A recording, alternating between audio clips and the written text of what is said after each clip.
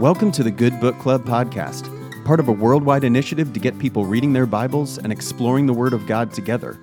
This season, we're reading the Gospel of Mark. For a full list of daily readings and other ways to learn and connect, visit goodbookclub.org.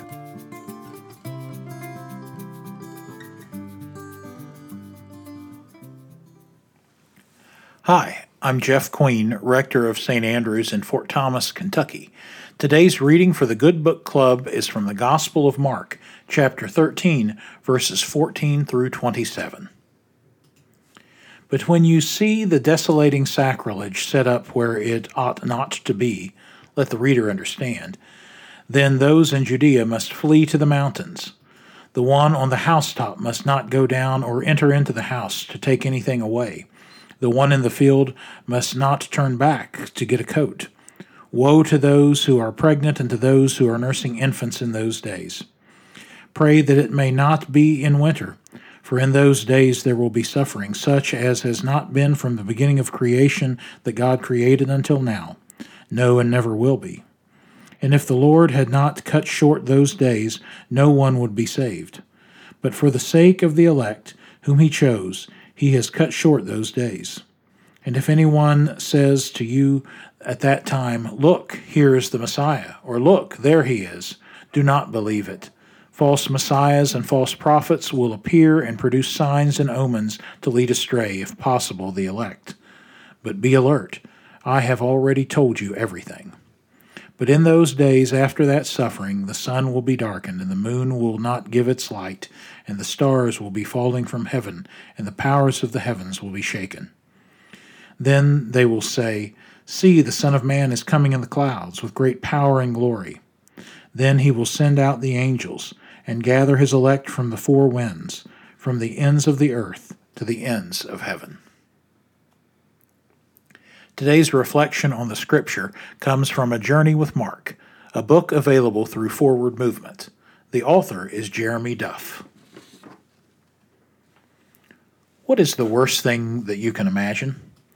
In Jewish history, it was the desolating sacrilege, a phrase which occurs 3 times in the book of Daniel and once in 1 Maccabees, where it describes God's temple being taken over, defiled, and polluted in 168 BCE by the pagan king Antiochus. Jesus uses the phrase from a past event to speak about the future.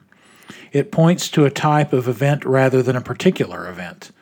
When you face a devastating horror, don't be deceived by people claiming that this is the end. Moments of horrendous evil will come, and labor pains. They demonstrate the new creation is needed and is coming, but a painful contraction in labor doesn't prove that birth is imminent. We must endure, but can take comfort that God is at work, lessening the evil, cutting short these days. The sun will be darkened, or the stars will be falling from heaven, are phrases used in the Old Testament to describe earth-shattering events, which do not leave the earth literally shattered, as in Isaiah 13, 6-10. The Son of Man refers to Daniel 7, 13 and 14, where God's people suffer, but God vindicates them.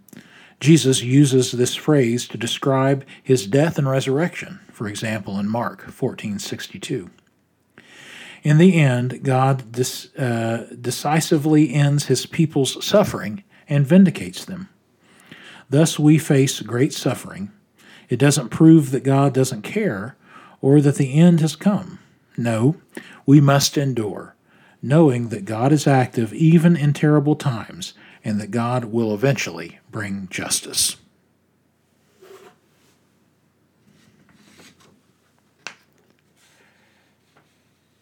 Can you see any signs that God was alongside you during the worst time in your life? Let us pray.